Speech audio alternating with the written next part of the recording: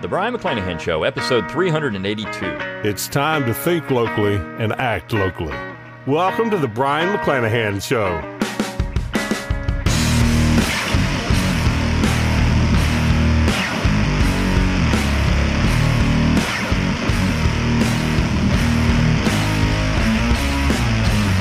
Welcome back to the Brion McClanahan Show. Glad to have you back in the program. Very glad to be here. Don't forget to follow me on Twitter, like my Facebook page, and subscribe to my YouTube page where you can watch this podcast. You can find all those social media accounts on my webpage, BrionMcClanahan.com. That's B-R-I-O-N, McClanahan.com. While you're there, give me an email address. I'll give you a free ebook, Forgotten Founders, and a free audiobook of the same title read by yours truly. You can support the show by going to McClanahanacademy.com, where it's always free to enroll. You get a free class when you do enroll. 10 Myths of American History. And, of course, you get the best deals on new and forthcoming courses and the best coupons when it's Black Friday time, which it is right now if you're watching this podcast before Christmas 2020. You've got great deals out there. I'm slashing prices all over the place. You're going to want to get those coupons. You can also support the show by clicking on that support tab at BrionMcClanahan.com. You can throw a few pennies my way, help keep these lights on, help keep the podcast going. Get your book plate from there. If you want my autograph on one of my books, I've got a number of books. Newest book is Southern Scribbling, 60 Essays in Defense of the Southern Tradition. I've also got 9 Presidents Who Screwed Up America, The Founding Fathers' Guide to the Constitution, Politically Incorrect Guide to the Founding Fathers, Politically Incorrect Guide to Real American Heroes, Forgotten Conservatives in American History, How Alexander Hamilton Screwed Up America, all kinds of ways to get me in your ear, whether it's audio or reading, all kinds of stuff out there. So pick up one of my books, get your Brion McClanahan Show logo and all kinds of cool stuff. Click on that shop tab at BrionMcClanahan.com. Also make great gifts. So think about those things. Christmas is coming up. Get those deals and get those things for that Brion McClanahan Show fan in your life. And, of course, wherever you get your podcasts, rate this podcast, share it around on social media, send me your show suggestions. I'd like to see what you want to hear. And, as always, get people thinking locally, acting locally. That's how we're going to grow this program. And it's how we're going to change things. So let's talk about the topic of the day, and it is Joe Biden. Now, I've mentioned before that I firmly believe that Joe Biden is probably going to win. I don't think any of the Trump legal challenges are going to change the election outcome. And I know that's hard for people who are very much invested in Trump to understand, but I just don't think that's going to happen. But of course, what Trump is doing is delegitimizing this election process. He's showing that there is fraud. And of course, in a previous podcast, I talked about how this is nothing new. The whole idea of illegitimate elections is nothing new in American history. We've had lots of them in American history. But it's been a while. Now, one thing I want to mention with Joe Biden, and one thing I want to talk about with Joe Biden, is what I see happening with the Biden administration in the early days of the administration. Now, whether Joe Biden makes it 4 years, he is in advanced age. Let's hope the man lives a nice, long, robust life.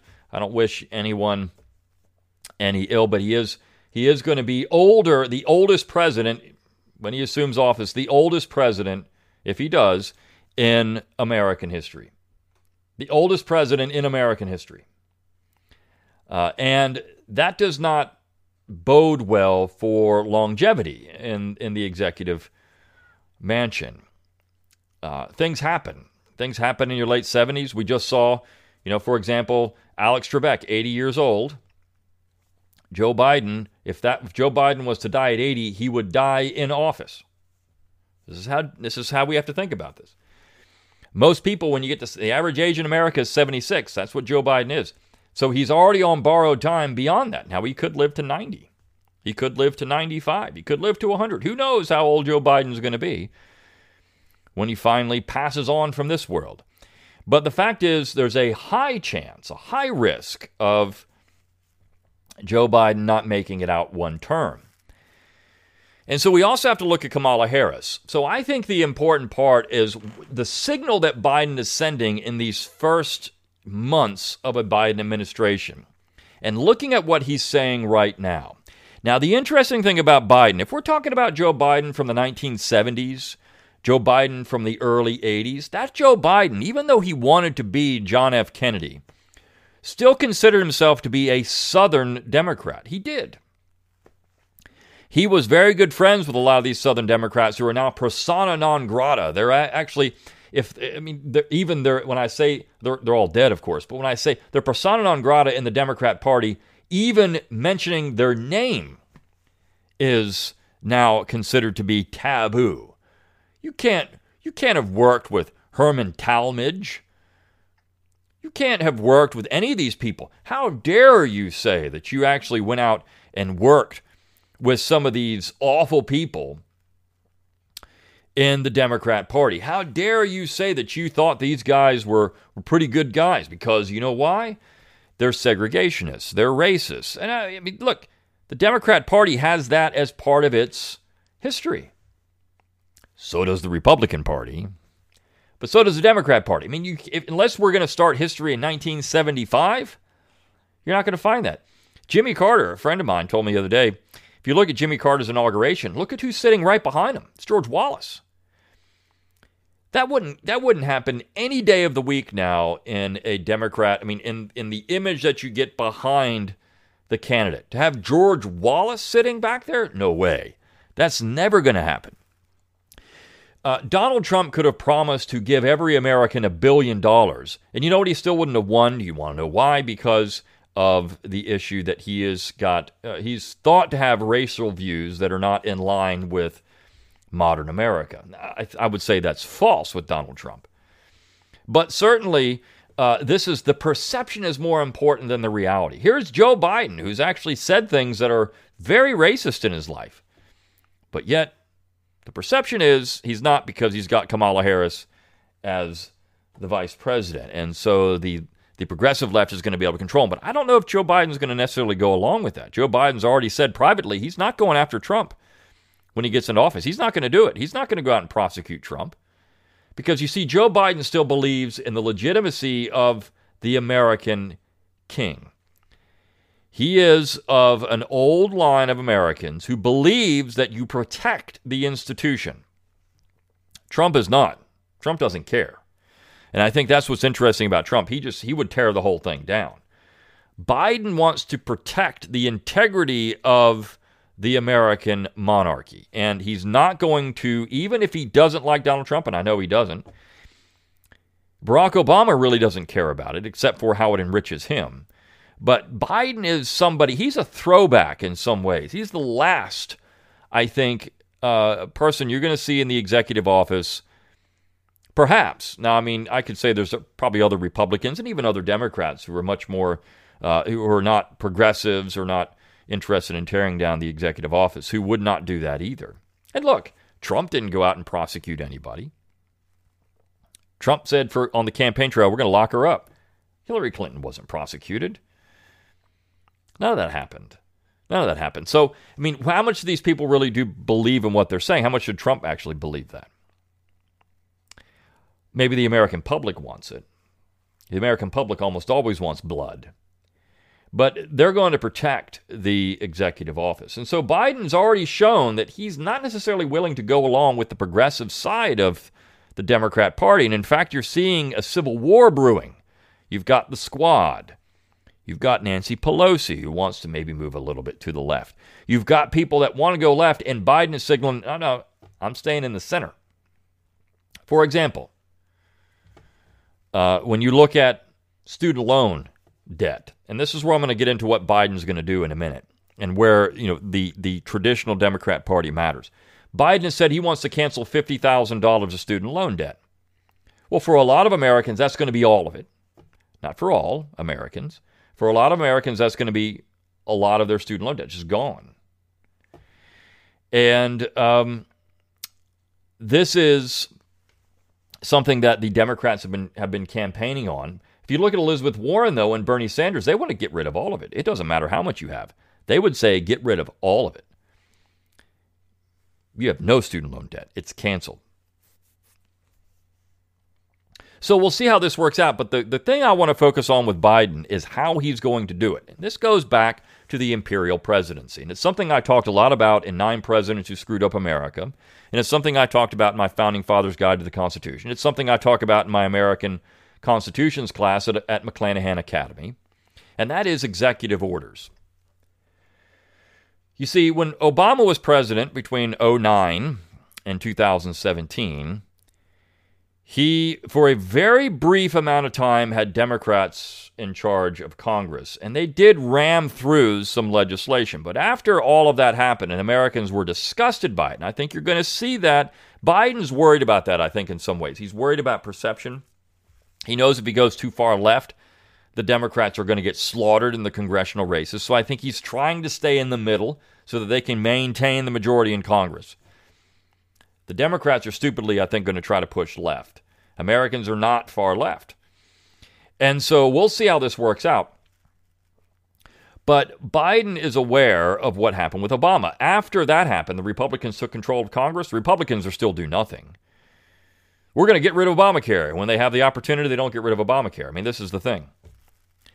But he said, clearly, I have a pen and I have a phone.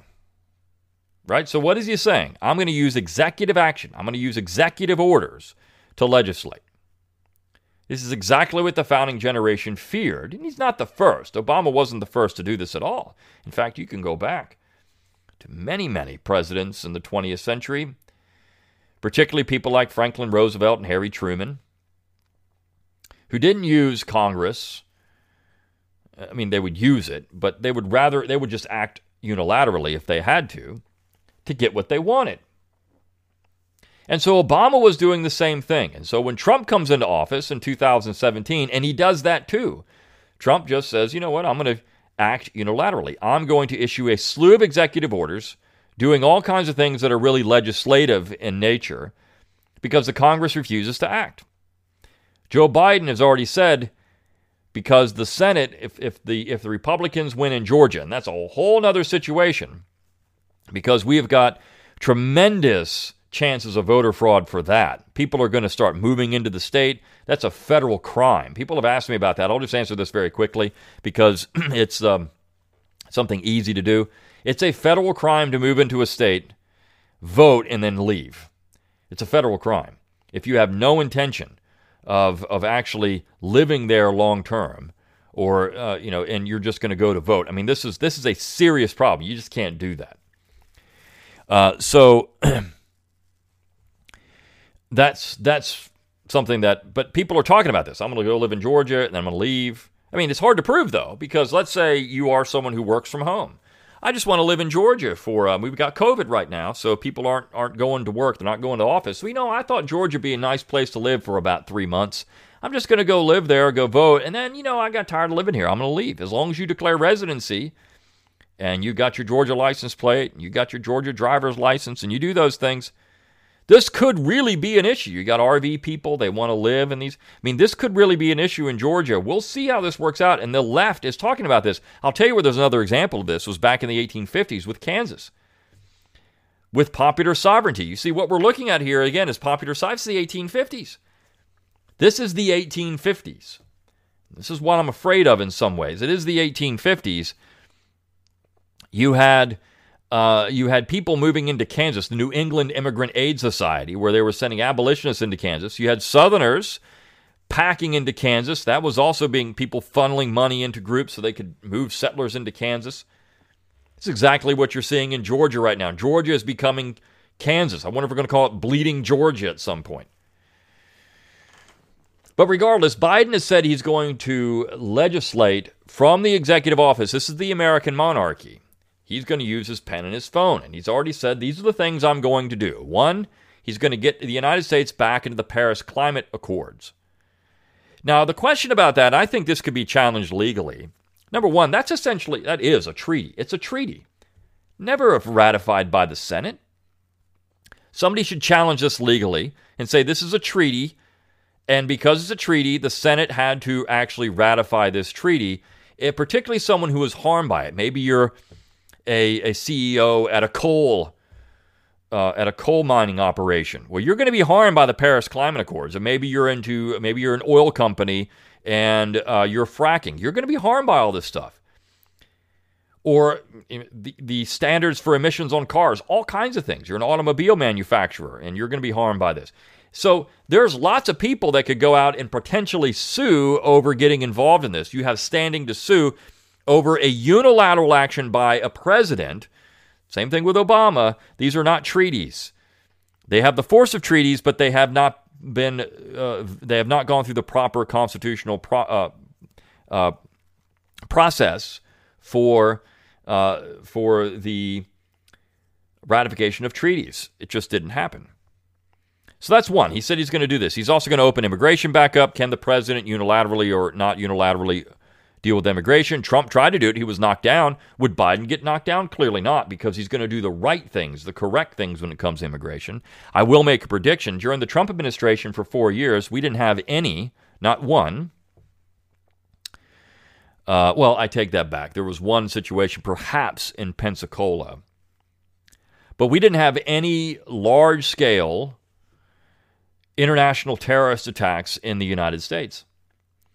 We had them during the Obama administration. I have a prediction. If Biden wins, and he does what he's doing, we're going to have another one during the Biden administration. And it's not going to be blamed on Joe Biden. No. It'll be blamed on something else. The fact that Trump is trying to draw down the Middle East, I think, and having all these Middle Eastern peace agreements, which John Kerry and others and Biden have said, well, we can't do that. That's impossible. Obama, that's impossible. Well, Trump worked it out somehow. It's amazing when you have as your agenda to try to have peace. You can get peace if you want it. So we haven't had any of that. I think you're going to see that. We're also, now, there is some, I've seen some headlines now. Trump's planning to bomb Iran. I don't know. That would be certainly counterproductive to drawing down troops in Afghanistan. So I don't know. I think that we're going to get a Biden administration involved in Iran. I think that's going to happen. I think we're going to see a war out of it.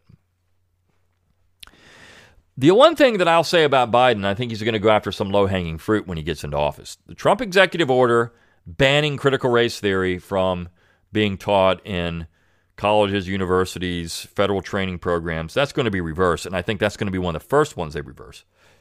And I think that's going to be to appeal to the progressive social justice warrior element of the Democrat Party.